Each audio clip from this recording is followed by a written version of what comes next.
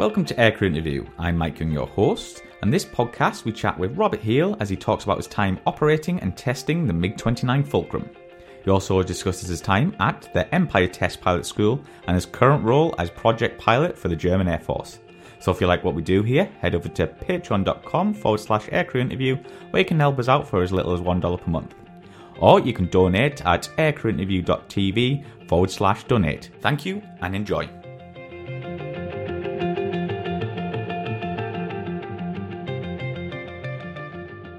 Okay, Ross, when did you first become interested in aviation? I can't tell you to the point, but I was still living in Munich at that time, and there were guys in my class who were building plastic models. And one of them was already pretty good at it at that time. And so somehow I got interested in aeroplanes.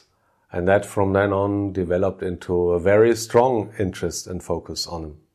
But I was about, I would say, 10 years old at that time. What year did you join the Air Force? That was in 1980. 1980. So can you tell us some of the basic aircraft you started training on? Yeah, I did. What we did at that time was, first of all, separate the guys who were talented enough in flying to become front seaters from those who became whizzos or backseaters later on. That was on the Piaggio 149. We call that screening. And after that, we went to the United States, to Sheppard Air Force Base, NJIT, Euro-NATO Joint Jet Pilot Training, where we flew T-37s and T-38s. So what kind of flying would you conduct over there? Essentially all the skills that a military pilot needs, from what the Americans called contact flying, i.e. maneuvering the aeroplane, doing aerobatics, that good stuff, further to instrument flying. And last but not least, formation flying. I think that was the essential parts of the training we got over there. Mm-hmm. The basic training was a little bit more than a year.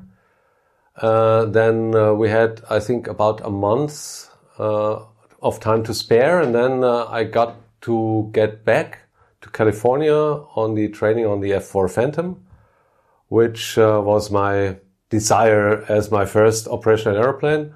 And then after this, I spent another, I think, 7 months in California doing training on the F4. So, Robs, could you tell us some of the ground training you had on the F4 in America? Well, like on every type rating you do, you start with academics. That is aircraft systems, procedures, emergency drills, and all that good stuff. Then the next step is going to be simulator training. That's the way we did it too, where you practice all the stuff and where big focus is put on emergency procedures. And then after that, you start the actual training. Can you remember your first flight in the F4? I remember that one. I remember when we came to the flight line, I was the senior guy in the class, so I got to fly with the senior instructor there. And there was this big, enormous green F4 with a black nose on the flight line. I really liked it from the first sight. It was such a mighty aircraft. And I remember walking around and I kissed it on the black nose and said, we're going to have good years together from now. And that's the way it was. That was my first flight in the States. So was the F4 strictly air-to-air? No, it wasn't. We had wings in Germany that flew air-to-surface missions with the F4 and others that were strictly air defense. It was my wish to join an air defense wing. However, in the training in the States, every pilot was trained both in the air defense and in the air-to-ground role. So when you went back to Germany, what was your first operational squadron? That was the 711 Squadron, 711, Kings in Heaven, of the 71st Fighter Wing, the Richthofen Fighter Wing in Wittmundhafen, where I joined as a young fighter pilot. And I think every other fighter pilot will agree with me that the first squadron that you join, somehow it puts the biggest print, the biggest mark in you. And that was the same in my case, because you get there as a type-rated pilot with a little bit of operational knowledge and understanding, but then in the first years you learn so much and you have to prove yourself against all the other pilots and so forth. And I really liked it. I had very good instructors, one of them being Arnulf Hartl, whom you also interviewed with regard to the F104. He taught me everything I needed, and within 3 years I got to be a really respected and I think relatively good fighter pilot. So what kind of flying would you do on this squadron? Much of it was training in various scenarios, from 1 versus 1 up to many versus many, which became relatively complicated at a certain point, particularly against superior adversaries, which a situation we were often in with our relatively old F4s. And one important part of the mission was alert, or quick reaction alert as we called it, where you would sit on alert for 24 hours. Every 24 hours you would do 3 flights. There could be either hot alerts or just practice alerts, and that also brought you forward with your knowledge and everything quite a bit, and I liked it very much. How did the F4 fare in DACT against the NATO types, would you say? Yeah, there's always 2 aspects to that. The one aspect is, of course, the performance of the aeroplane, the quality of the weapons you carry, and the other part is how good are the aircrews, how good are their tactics. So I would say when a very good group of pilots was put together as like a 4-ship formation, we could do fairly well. And of course we developed tactics against superior airplanes with better weapons. But the bottom line mostly was that we were inferior after all. But I think having later on flown the MiG-29 and learning how they train and everything, I think that our tactics were really, really good. And we would, at least in the beginning, have done pretty well against the East German or Russian adversaries. So what weapons was the F4 carrying at this time? At this time, we only had the gun, the 20mm gun, and the AIM-9 Lima, or earlier even the AIM-9 Bravo version of the AIM-9 Sidewinder. So how long did you spend on F4s, and do you have any memorable story you could share with us? I spent, including the training, about 4 years on the F4. Memorable stories.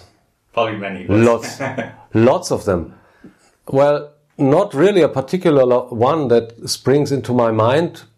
Perhaps in a negative sense. There was an intercept mission. We did a training mission, myself and another guy on the QRA, up north in Germany in a low-level training area. And at that time, that was in the late 1980s, a lot of low-level traffic was going on in Germany. Brits, Americans, Canadians, Germans, everybody was there. And we did this mission against lots of other airplanes. The sky was black, and in between, you know, there were people with twin-engined or single-engined light aircraft flying to the Frisian Islands. And we were turning and burning. And at some point, we were finishing an engagement, and I went on the radio and told the other guy to turn left, but he turned right. And suddenly we ended up head on against each other. And every time one guy made a move, the other guy followed along. And at the very last second, I made a command again for some reason which he should have reached him. And we really passed each other at really close range, which should never have happened. And we debriefed it afterwards. But that was a really close call at that time. That's what I remember on the F4. But on a positive token, the great air-to-air dogfighting that was going on at that time. Nowadays, when you fly across Germany, you hardly see any military traffic at all. At that time, it was the exact opposite. So it sounds like you had a brilliant time. Yeah. Oh yes, it was absolutely brilliant. And a positive aspect about a pilot's life is, and I must say that, the best friends in my life I met during that time. The guys who went through the training with me on the F4 and for the first years in the squadron. If I had an accident in Australia now and I called one of them, I know on the next day they would be there, even to this day. That's a good friend. Yeah, that's really good. Yeah. So, Robs, in 91, something very special happened for you. Could you tell us how this happened? Yes, in fact, it was 1990 when it started. it was a very, very turbulent time for Germany because the reunification took place and the wall was opened and the border was open. And I think it was November 1990, I was on the sea survival training in Nordholz with the Navy. And I was just in the pool training something when the supervisor said, Captain Heel, a phone call for you. So I thought, oh, that's not good. And he said, it's your squadron commander. Said, that's even worse. So I went to the phone, and my squadron commander, whom at that time I didn't like very much, we were not in that good terms. But anyway, he said, Herr Heel, do you want to fly the MiG-29? And I hesitated for about a tenth of a second. I said, yes. And then later on, it all got clarified. The story behind it was that initially, the plan was to scrap all the equipment that the East German Air Force had because we were limited in numbers. We had not enough money. We said it was logistically not possible to maintain the stuff. However, there was one Undersecretary of State in the Defense Ministry who said, are you guys crazy? They got the MiG-29s. It's one of our biggest and most modern threats. Why would we scrap this airplane without first having a look at it? It's now in our hands, and probably lots of allies who saw something cooking in the Iraq, and the Iraq was also having MiG-29s in its fleet. They said, yes, of course we have to take this opportunity. And then the Air Force decided to do an operational testing and operational evaluation of the MiG-29, and they wrapped something up and decided 4 Air Force pilots should be selected to do a 4-month evaluation program, and I was one of the lucky ones who got to do that. It was still the former East German Air Force at that time. They had ordered a substantial number, I think 36 to begin with. However, during the delivery phase of the airplanes, it started to show that politically things were suddenly happening that were unexpected to the Russians as well. And then they stopped at the number of 24, which was 20 single-seaters and 4 twin-seaters. Mm-hmm. So could you tell us your first thoughts of the MiG-29? The first thoughts? Well, of course, when I was a young fighter pilot, we got intel briefs every day, and we saw those black and white photographs often taken from Norwegian maritime surveillance aircraft. And then in 1986, I think, a Russian squadron visited Finland, Risala, and you saw the first moving pictures, colored film of MiG-29s, which I found quite impressive, even though I remember some of the landings were really bad that they made there. And I thought, hey, this is a pretty cool airplane, but I would never have expected to ever sit in it or even fly it. But that was about to happen, and that was my first thoughts about the MiG-29. Yeah.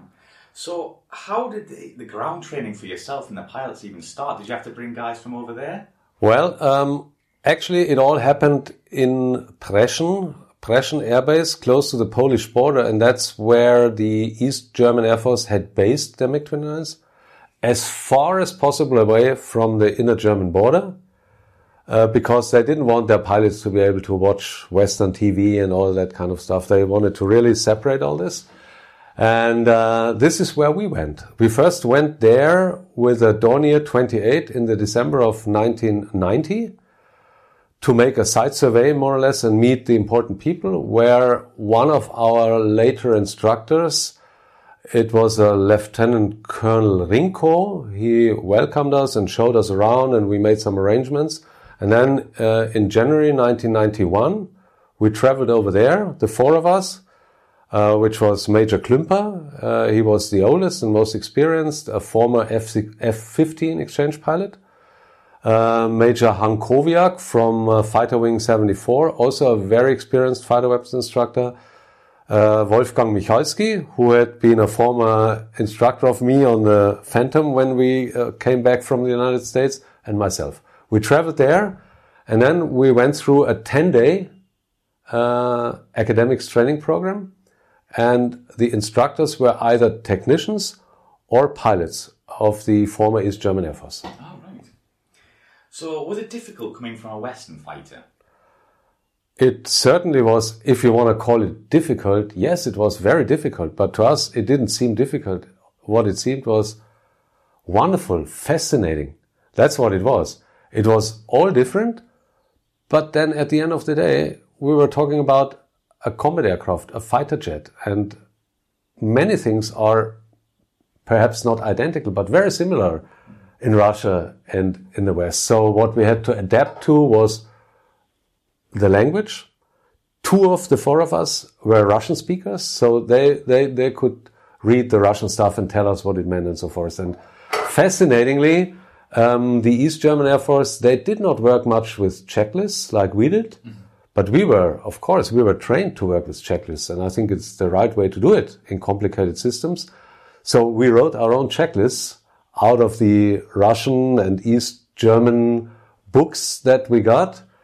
And with those self-made checklists regarding emergency and normal procedures and how do you figure like even air pressures from the Toro system that the Russians used into the hectopascal that we are using, all these things, we got stuff ready so that we could operate on the airplane.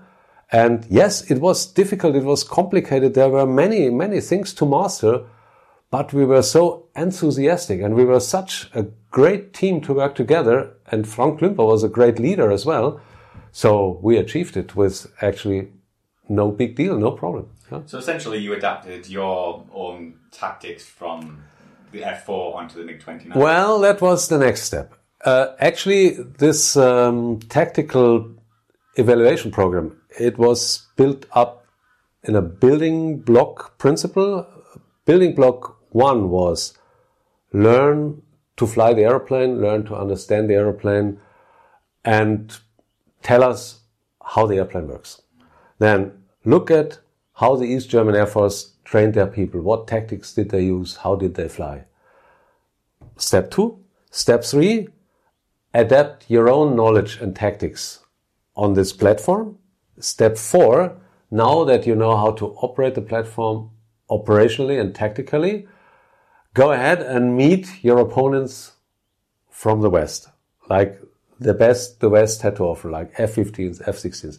That was the 4 steps of this evaluation program, and we were at that time just doing the first one, followed by the flying training and adapting our own tactics, and not only F4 tactics, but remember, Frank Klümper, he had flown the F-15, he brought in a lot of the F-15 knowledge into the flying we did.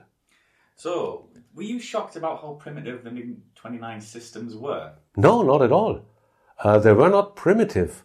In many ways, it was really an excellent and fantastic aeroplane with a high degree of redundancy, with quite a few very modern systems to it. The big difference really was that their principle of operation was a lot different to ours. We aimed at flying at least 180 hours a year, do a lot of air combat, dissimilar air combat, all that kind of stuff. And we got really, really good at that through lots of flying and training and practice. Whereas, at least in the East German Air Force, people flew maybe 60 or 70 hours a year, which kept their level of practice, I think, to a moderate level. And the next thing was, what they needed was a simple platform that was not too complicated to operate, that gave them a lot of safety and redundancy and so forth. And that was forgiving. And that's what the MiG-29 really was. On the other hand, their whole principle of tactical operation was the pilot was only, how should I say, sort of a robot who reacted to orders he got from the ground, which went to really great extremes. I didn't see that so much in the East German pilots, but I read of a story where a Russian general flew a MiG-23 without much preparation, so something went wrong. The airplane was in flames and he had a fire in the engine. And instead of ejecting, what every Western pilot would do in that case, he was asking the guy on the ground, should I eject? Should I eject? But he got no answer, and then he crashed with the airplane. That's what we have to imagine, what the way of thinking was. I am obeying orders from the ground. I'm not taking own decisions. I don't see the whole scenario on my radar or on my displays. I only see what I need to see to be able to follow the orders from the ground. That was their principle of operation. And the consequence out of this was that the man-machine interface on an operational level, like radar picture and all that kind of thing, it didn't need to be very good, and it wasn't. Mm-hmm. You know? Yeah. Other than ours. We were trained to, take our own decisions, make our own air picture, maneuver our formation, take decisions, react to things real quickly. That's what we were trained for. And we were good at that at that time. As a young pilot, I flew 240 hours a year. Mm-hmm. And I mean, that's training you. And compare that to 60 hours in the East German Air Force. You just barely keep your standards, you know? So how much ground training did you have before you actually got your first flight? 10 days. Literally for everything. Wow. And I remember it was really funny. It was completely different to the way the training was done in the United States, where big view graphs were shown on the wall and professional trainers showed you how the systems work and stuff. And here, it was like in a school, we were sitting at tables with files in front of us, writing up things. And in front of us was one of the East German pilots, an instructor, who himself read from a handwritten file that he had written during his training in Russia. Oh. This was how the training went. But it was, at the end of the day, quite efficient. And it was okay for us. Yeah. And from that, we built up our own knowledge base. So I want to know about your first flight. I'm guessing it was a two-seater. Of course, it was a two-seater. I would say the training program we came up with was, it looked sporty in the beginning. It said 3 flights in a twin-seater and then already the first solo flight. I don't know how many flights with instructor we had done on the F4 before we could do our solo, but certainly 5 or 6. Anyway, at some point, there was the first day where we were about to fly on twin-seaters. Of course, the first guy supposed to fly was Frank Klümper, our boss, but his airplane, for some reason, was not ready. So everything shifted a little bit, and then the first guy to get to fly was Hank Hankowiak, the other major. And of course, we were all waiting by the flight line when he taxied back in, even seeing the MiG-29 taxi back in and hearing it and smelling it and everything. It was so incredibly exciting. So the engine stopped, the canopy opened, out came Hank with his Russian helmet and outfit and stuff. And we said, "Hey, Hank, what was it like? How was it?" And he said, "Hey, easy. It's a jet." And he was right. We all expected it to be so different, but then it wasn't. Many things were different, but on a lower scale, every label in the cockpit was in Russian and the language system, and that was one of the modern features of the MiG-29. It had a system that if something went wrong, not only did you have an indication, a visual indication, but there was also a voice information system telling you what went wrong and telling you what you had to do first in order to get out of the situation. So that was really good, one of the really good things. But he said, it's a jet. And I quote that a lot when I talk to people about that time and so forth. But that's what it was like. It was not overly complicated. It was a relatively easy step to fly the MiG-29. Mm-hmm. And my own first flight, let me just say that real quickly, I was really lucky. I think I got the very best of all the instructors they had. His name was Hartmut Kuhn, nicknamed Kuno. He was extremely smart, very good in mathematics and stuff, a very quick learner, and a real cool guy in the cockpit. Mm-hmm. So I had a great time flying with him, and after 3 flights in the twin-seater, I was more than ready to go flying. And my first flight was on the 23rd of January, 1991. Wow. So, could you feel the power difference compared to the first? Well, of course, there was a big power difference, and it was breathtaking. I do think that the first takeoff was demonstrated from the backseat by Kuno, and I was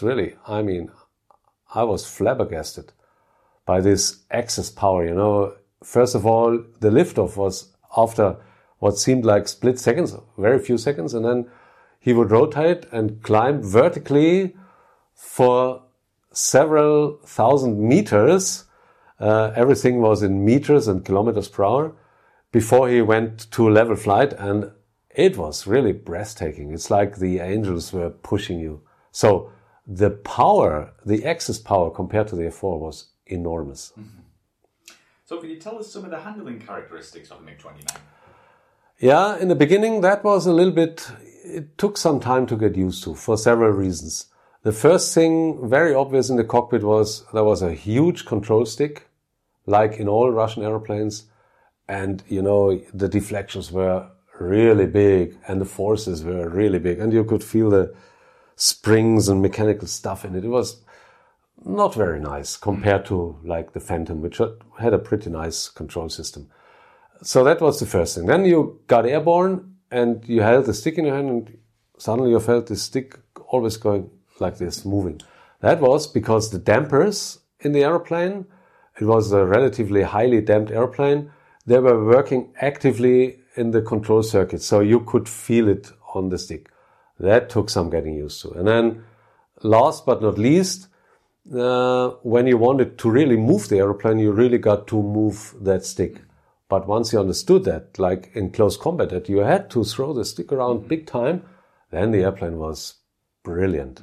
And you could get used to it nicely after a while, even though under objective criteria, the handling qualities were not to the standards that we put on aeroplanes on the Western side, I can say. But as a pilot, after a while, you could compensate and you could get along with it quite well. Mm-hmm. How would you say the cockpit was laid out? Was it better than the Phantom? Well, the Phantom has a nice cockpit after all, but it's a early 1960s kind of cockpit. The MiG-29, I like the cockpit from the very first moment. It's well arranged in a similar structure like all Russian cockpits. You fly a Sukhoi aeroplane, it looks basically the same. You recognize many things, like you fly different French airplanes, you also recognize things real easily. So I like the cockpit.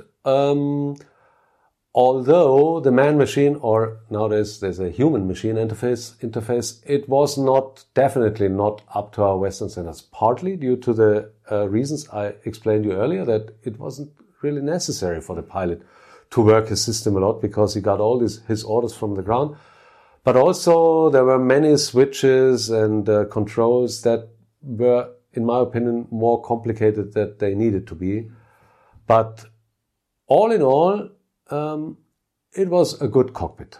A little bit small. It was built for the 1.75 meter average Russian pilot. I was definitely too tall for it, but people often ask me, how do you fit in? And I said, I don't know, but I fit in. You know, when I wanted to see the landing gear indication, I always had to move my knee to even see it, but it worked. Mm-hmm. So what was some of your roles on the MiG-29? Because you had a few, didn't you? Yeah, well, for the first 4 months, I was part of the evaluation team. I think we were very successful, and the greatest success was that in one of our first reports, we recommended to the Air Force leaders and the politicians, this is the best airplane we ever had in the inventory of the German Air Force. Do not throw it away. Keep it in the inventory. And that's what they did. At the end of the day, it worked as a regular air defense fighter. That was its official role. Okay. But I think at least 50% in reality was that we were a training aid for others. You know, everybody wanted to fight against the MiG-29, and everybody said, well, a MiG-29 flown by Western pilots who know what they're doing, that's probably the greatest threat you will ever face. And that became the role of the MiG squadron after, I would say, 1994, 1995. Up to that point, our primary role was, and with hindsight, I find that a little bit sad, and it was due to a political decision that the East German pilots should be enabled to carry on in the West German Air Force. Many of them didn't even want that. They said, no, I'm not going to work for our former foe. Supposed to that. Well, I'm not really, because they were indoctrinated much more than we were. Okay. And of course, I mean, when you're a communist mind, and all of a sudden they tell you, now you can work for us and fight for the exact opposite. I'm exaggerating. Then, of course, some guys said, no. I was not born into this world and I don't want this. I quit. There were others who wanted to continue, but then after again and again, they got kicked out because they had worked for the Secret Service, spying on their buddies in the squadron.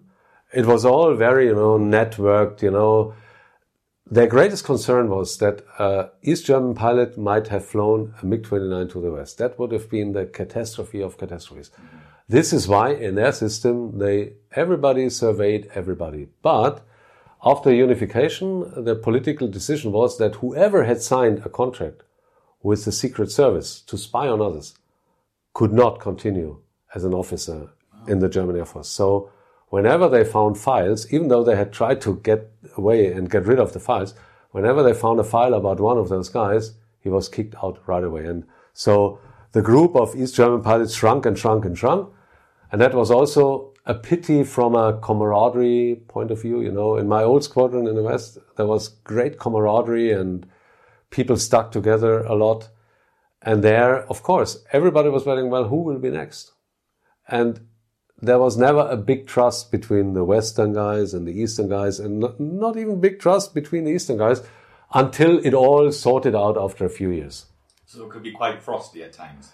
Yes, it was. On the surface, everybody tried to keep it cool, but below the surface, it was certainly frosty. Plus, when I was allowed to return to the squadron after, I think, when we finished the evaluation, I went back to Wittmund for 3 or 4 months, and I applied to fly the MiG-29 again, so they let me fly the 29. And from there on, our task was to bring the East German pilots to a level that allowed them to operate in the West German Air Force as fighter pilots from then on. And it was a challenging task, because where they started from was certainly in many respects on a lower level than the level we wanted to see from them. And probably the biggest challenge was to teach them to take their own decisions and not to wait for somebody on the ground to take the decision for them. Some guys, like my instructor Kuno, he was brilliant. He picked that up and he got that into his head really quickly. He learned English by himself, without ever getting lessons. He picked it up. And then after 4 years, they found a file on him that he had been a spy. Really? And he had to be kicked.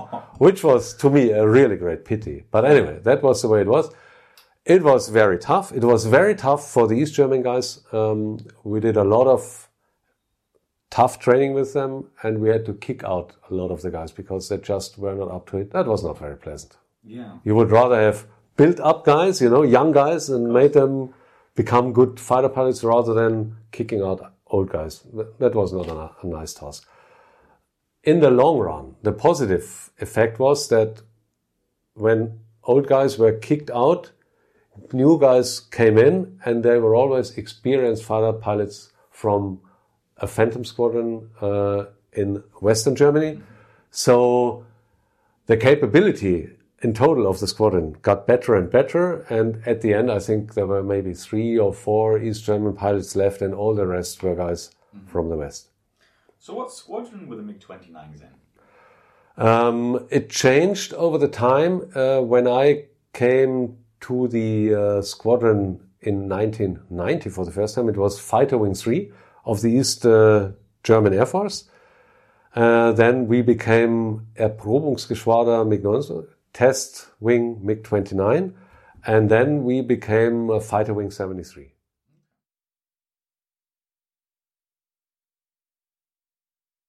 So you mentioned earlier that you used to get all the Western guys coming over. Like, how often would this happen? I would say it was kind of an exponential development. In the beginning, it was very, very slow, and just singularly guys came in and tried to help us bring everybody up to speed. And then at a very quick pace, more and more of them came in, and also the operational capability of the squadron then exponentially became better. And one guy who really brought the squadron forward a lot was Spanky. Spanky was an American exchange pilot, a really brilliant instructor and very brilliant operational brain. And I could observe, by that time I was already test pilot over here in Manching, that he really brought the squadron forward a lot operationally with his ideas and his concepts and so forth. How did it fare against the F-18s, the F-15s? Well, the principle was really simple. Due to the fact that the radar of the MiG-29, it wasn't bad as such, but the human-machine interface, it was so poor that it was extremely hard for the pilot to figure out what was going on 40 miles, 50 miles away from him. Whereas the F-15s, first and foremost, F-18s, F-16s, they had much better situational awareness due to their radars and so forth. And they also had a little bit superior weapons, whereas we were not fully clear at that time how good like the AA-10, the R-27 radar-guided missile really was. Anyway, it quickly turned out that what we needed to do with the MiG-29 is confuse the guys and trouble them in sorting out what we were doing until we ended up in the visual range. Mm-hmm. Once we were in the visual range, we were usually ending up as the winners. Because the MiG-29 was, from its maneuvering potential, more or less equal to the Western types. Plus, we had a system that was superior to what the others had, and that was the R-73 missile, in Western terms, air-to-air 11, together with a helmet-mounted display. The Russians had that already in the early 1980s. Everybody in the West was surprised, and it was a brilliant system because you needed not point your aircraft to the adversary, but within about a 45-degree left and right angle, it sufficed to turn your head, superimpose a symbol on your helmet-mounted display with the enemy, assign the missile, hear the tone, fire the missile, and the missile would go there and kill him before he could even acquire you. And that was such a huge advantage that was a bad surprise for the Americans and everybody else that gave us a really big advantage in the visual arena, or as the Americans put it, in the phone booth. Nobody wanted to meet us in the phone booth because that's where we were good at. I think one of the biggest hindrances for the MiG-29 was the smoky engines. Does this really affect it in combat? To some degree, certainly, because, of course, when you select reheat, the fuel consumption goes up very quickly, plus you accelerate very quickly to high transonic or supersonic speeds. So, yeah, of course, you always have to think, do I use reheat or not? When you don't use it, you're visible to others earlier than if you weren't smoking. It was a similar thing on the Air Force. So yes, it's a disadvantage, but I don't know whether it was so major. I couldn't really tell you. It's a factor, but I do not think it's a real big factor. Mm-hmm. So I have to ask for our British viewers, did you ever go up against the Tornadoes or the RAF in the MiG-29? We went up against everything, in particularly part 3 and 4 of the operational testing we did. And I remember we had ferried the aeroplanes from Preschen to Wittmund for building block number 2. And we told everybody, hey guys, we are going to test our MiG-29s here and we want, let me call it, clean conditions. We want to do our stuff without anybody disturbing us. And we will work from then to then in this area. And guess what happened? We entered the area and the first guys who came in were British F4s. Wow. Jumping us. Against all agreements and stuff, but I mean, initially we were a bit angry because they were sort of hindering us from doing what we intended to do. And then we ended a very short engagement with them. And it was amazingly simple with the MiG-29 to maneuver against airplanes like the Tornado. The Tornado, when they did their best in a defense turn, it was for you just like you flew a rejoin, on a guy for formation flying. It was real easy, incredibly easy. A little bit harder on the F4, but Then, of course, against an F-16, F-18, those were at the same level. But to us as Phantom pilots, it all seemed so easy in the beginning against second-generation jets. Yes, we did that quite a bit. When we did missile firing in the Irish Sea from Valley in 1993, I was there. I wasn't allowed to fire. The test pilots from here did it. But I was an observer from the squadron, and I was interested in what they were doing, and I supported them a little bit when they had problems with the systems or whatever. And what I got to do at that time was fly sorties against the British operational testers on Tornados, on Phantoms, on F3s, everything. And they were extremely professional. I learned a lot about the MiG-29 from them because they understood some systems very, very well.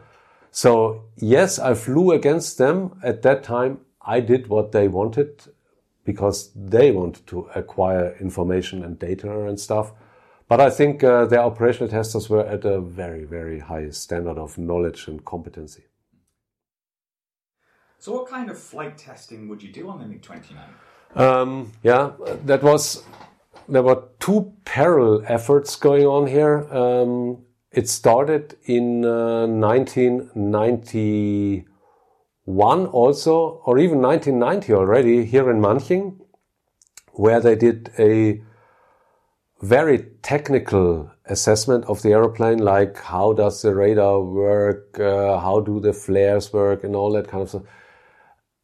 How does the IFF, the interrogation friend-foe system work, and all that kind of stuff. And I know that very much of this information was given to our allies who used it to their good advantage, for instance, in the first Iraq war. Whereas what we did in Preschen in this operational assessment, that was very much operationally oriented, much more dynamic. That's the character of the traditional testing work here and the operational testing in the Air Force. When I was here as a test pilot later on, all we did on the MiG-29, or most what we did on the MiG-29 was related to avionics, where we modified some of the systems of the airplane. And most of all, at some point, the Air Force decided that the MiG-29s were to take part in flag exercises in the United States.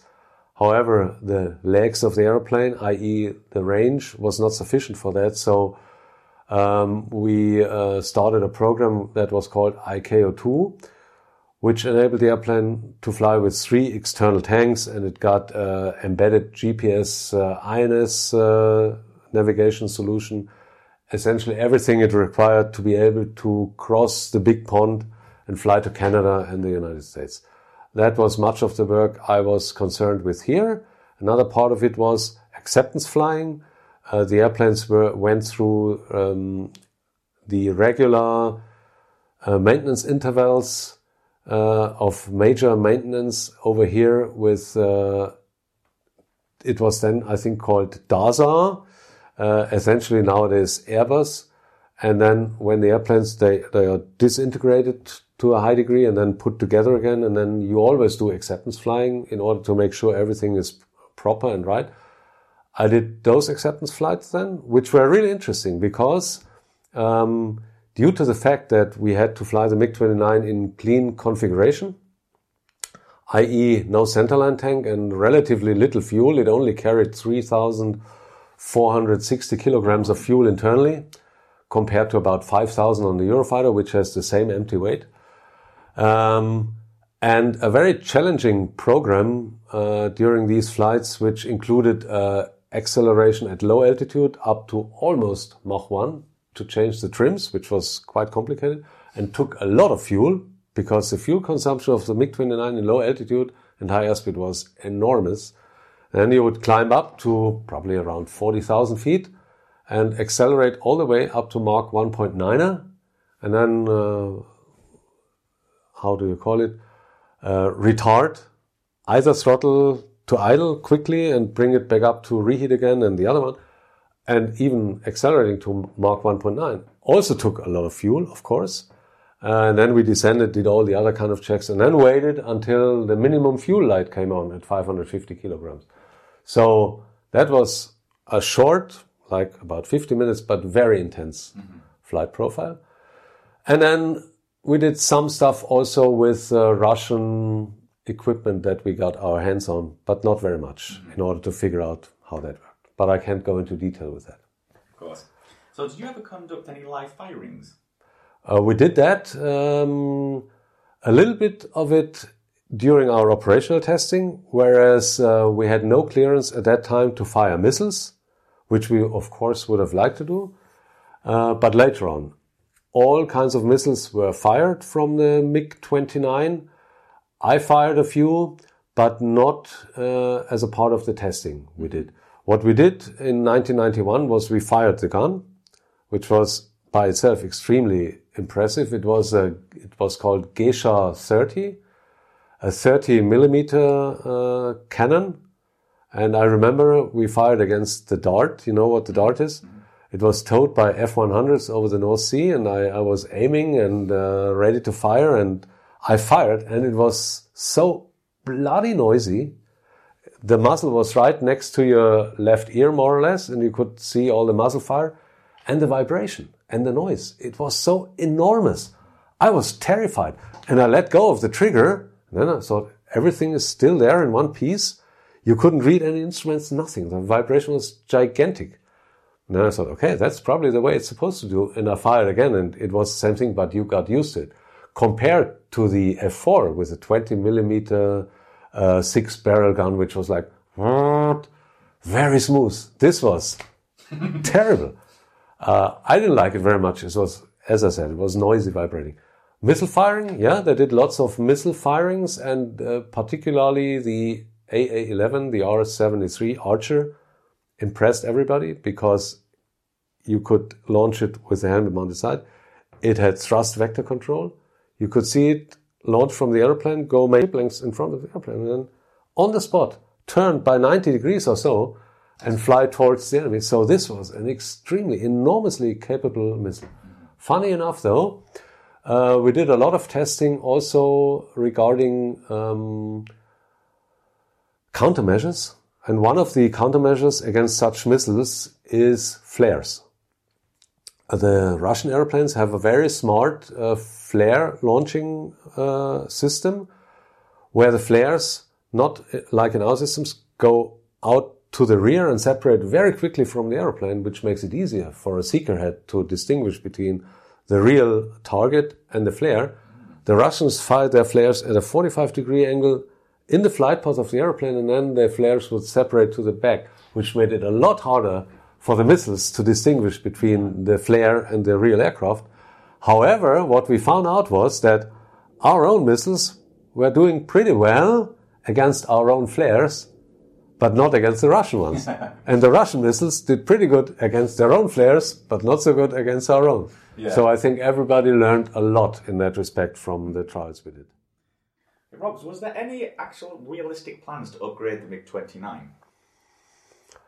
Not by the German Air Force. I think they always regarded the MiG-29 as just an interim between the Phantom and the Eurofighter, which was coming up and which had its first flight already in 1994.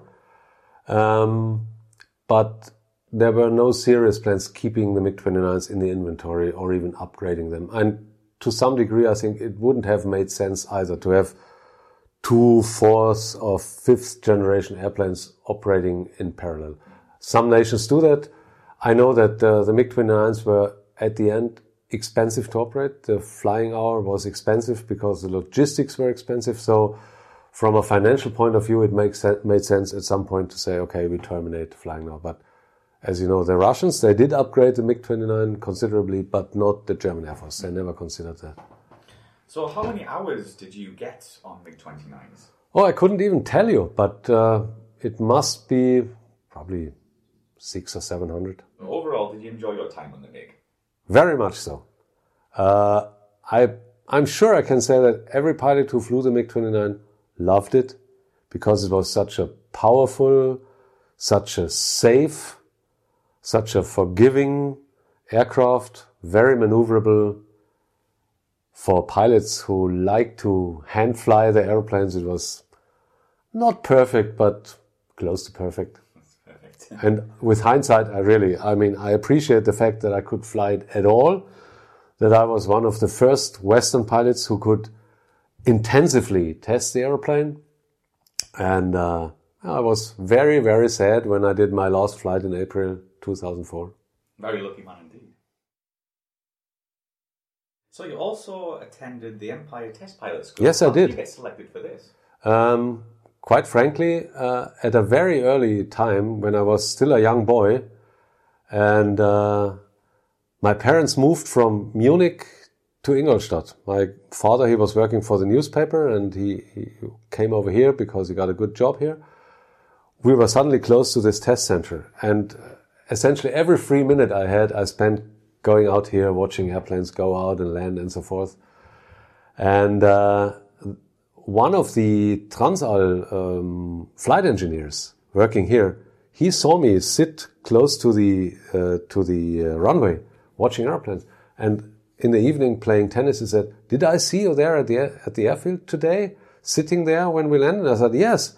He said, "Yeah, I'm flying the C-160. Are you interested in aviation?" Yes, of course. Would you like to perhaps fly once? And he took me out to the flying club where I could fly on a motor aircraft, and I saw you can learn to fly gliders there. And that guy brought me into the flying club where I started flying gliders, and then a great thing happened. First of all, I got contact to several of the test pilots of the test center here, which I found very interesting, all the things they did. And then one day they did test pilot training on aerobatic airplanes out in the flying club on a Sunday. And then one of the older test pilots, he came down with this slim twin-seat aircraft and said, "Hey, you, I have some fuel left in the airplane. Would you like to join me for a flight?" I was a bit flabbergasted and said, "Of course." And then this guy, he straps me in and he makes the straps real tight. And I'm wondering, he makes it really tight. But then, we take off, and the next I know is we're inverted, and I'm completely confused, But then he puts us through some aerobatics, and I thought, well, this is really the greatest thing I've ever done. And that was probably the day when I decided, hey, these test pilots, they can do all this stuff. They fly fighter jets, they fly aerobatic planes, they do inverted spinning, I want to do that. That's when I decided to do it. And then I found out you need to be an engineer to be able to become a test pilot in Germany. This is why I did the Aeronautical Engineering College. And that's the time when I decided I want to come here. I always applied. My bosses never liked it because the test pilots, they are not very much liked in the operational Air Force. But I insisted, and eventually my last boss said, "Okay, in that case then, go." And I got through the screening here, I got selected, and then went through the Empire Test Pilot School in 1995. So what's with some of the aircraft you flew over there? Oh, we flew, I think, in that year, 14 different types, all kinds of airplanes, and you were always current as a captain on 3 different airplanes. And to me, this was the Hawk, which was the workhorse, more or less, the Jaguar, and the Beech 111. That was the 3 types I was qualified on, and lots of other airplanes, like Tucano. We flew ultralights, we flew Bulldogs. I don't remember all of them. We flew Airbus, essentially everything you can think of. So how long were you over there for? The course took 1 year.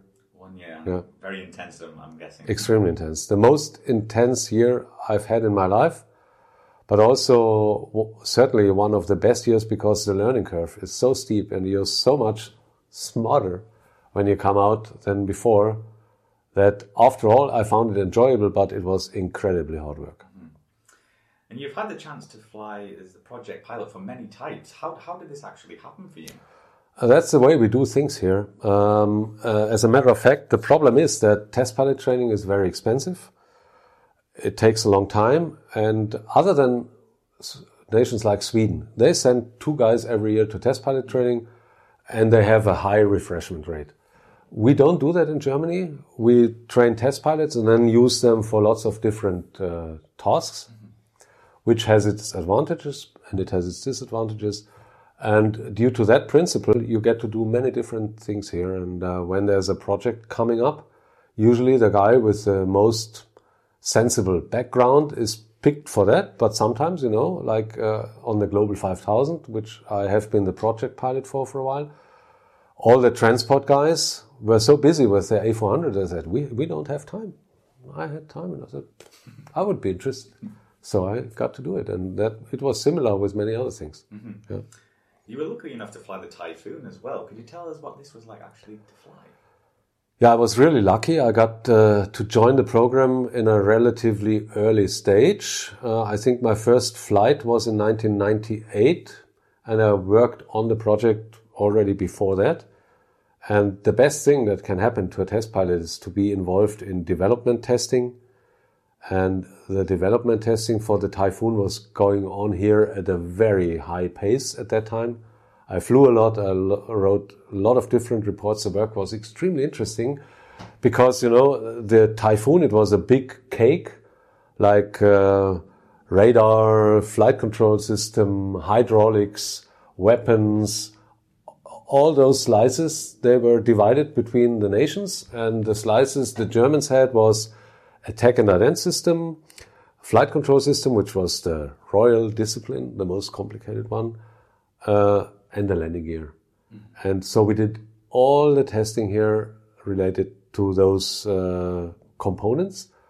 The most interesting one certainly being the flight control system, because, as you probably know, to enhance the performance in the supersonic regime, they built the Eurofighter highly unstable in pitch, so unstable that the pilot without the flight control system could never fly the airplane because it's just too unstable. And that, to build an airplane like that, that involves a lot of very complicated issues in the flight control system to really make it sure and reliable.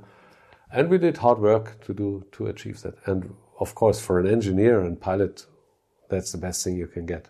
Yes. So how long did you fly Typhoon for?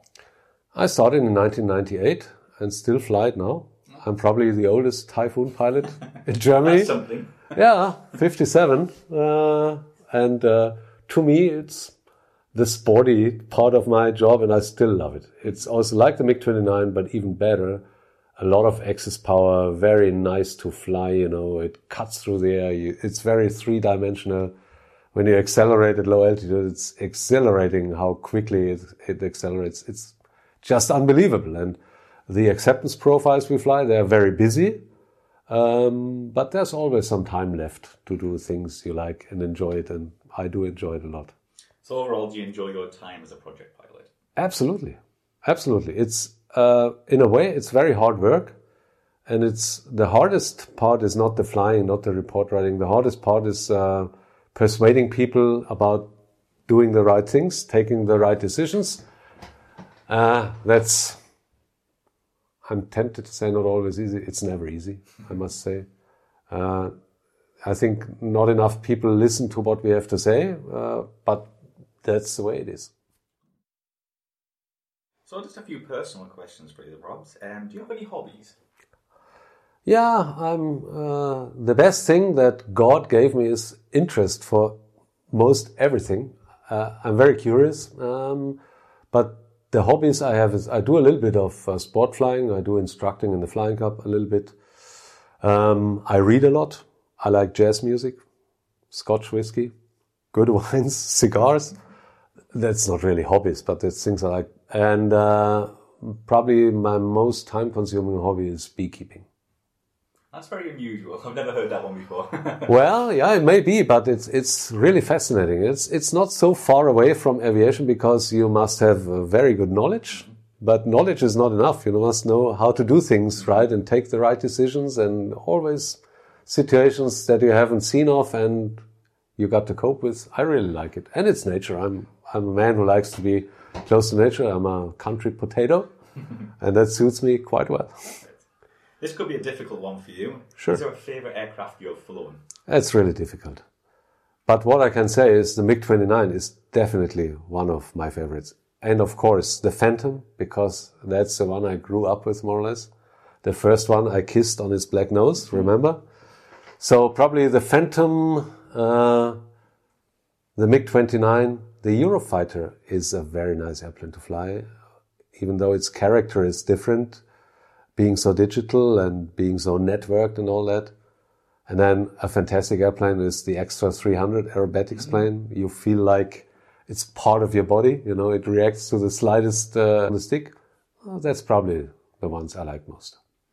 Is there an aircraft you wish you could have flown? Lots of. Probably the ones I've never put my hand on is World War II fighters. And of those, maybe the Focke-Wulf 190. I would love to fly that one. But I'll probably never get a chance to do it. You never know. We never know, no. And finally, do you ever get sick of talking about aviation? Well, generally, I'm not so extrovert about it. Even though, as you can see now, when I get enthusiastic again and think back of all the great things I was able to do, I don't get sick at all. And, it's fantastic. And I consider myself extremely lucky to have been able to do all this and still do it at the age of 57. Isn't that great? It is. So, Rob, thank you very much for being on the show. Michael, my pleasure.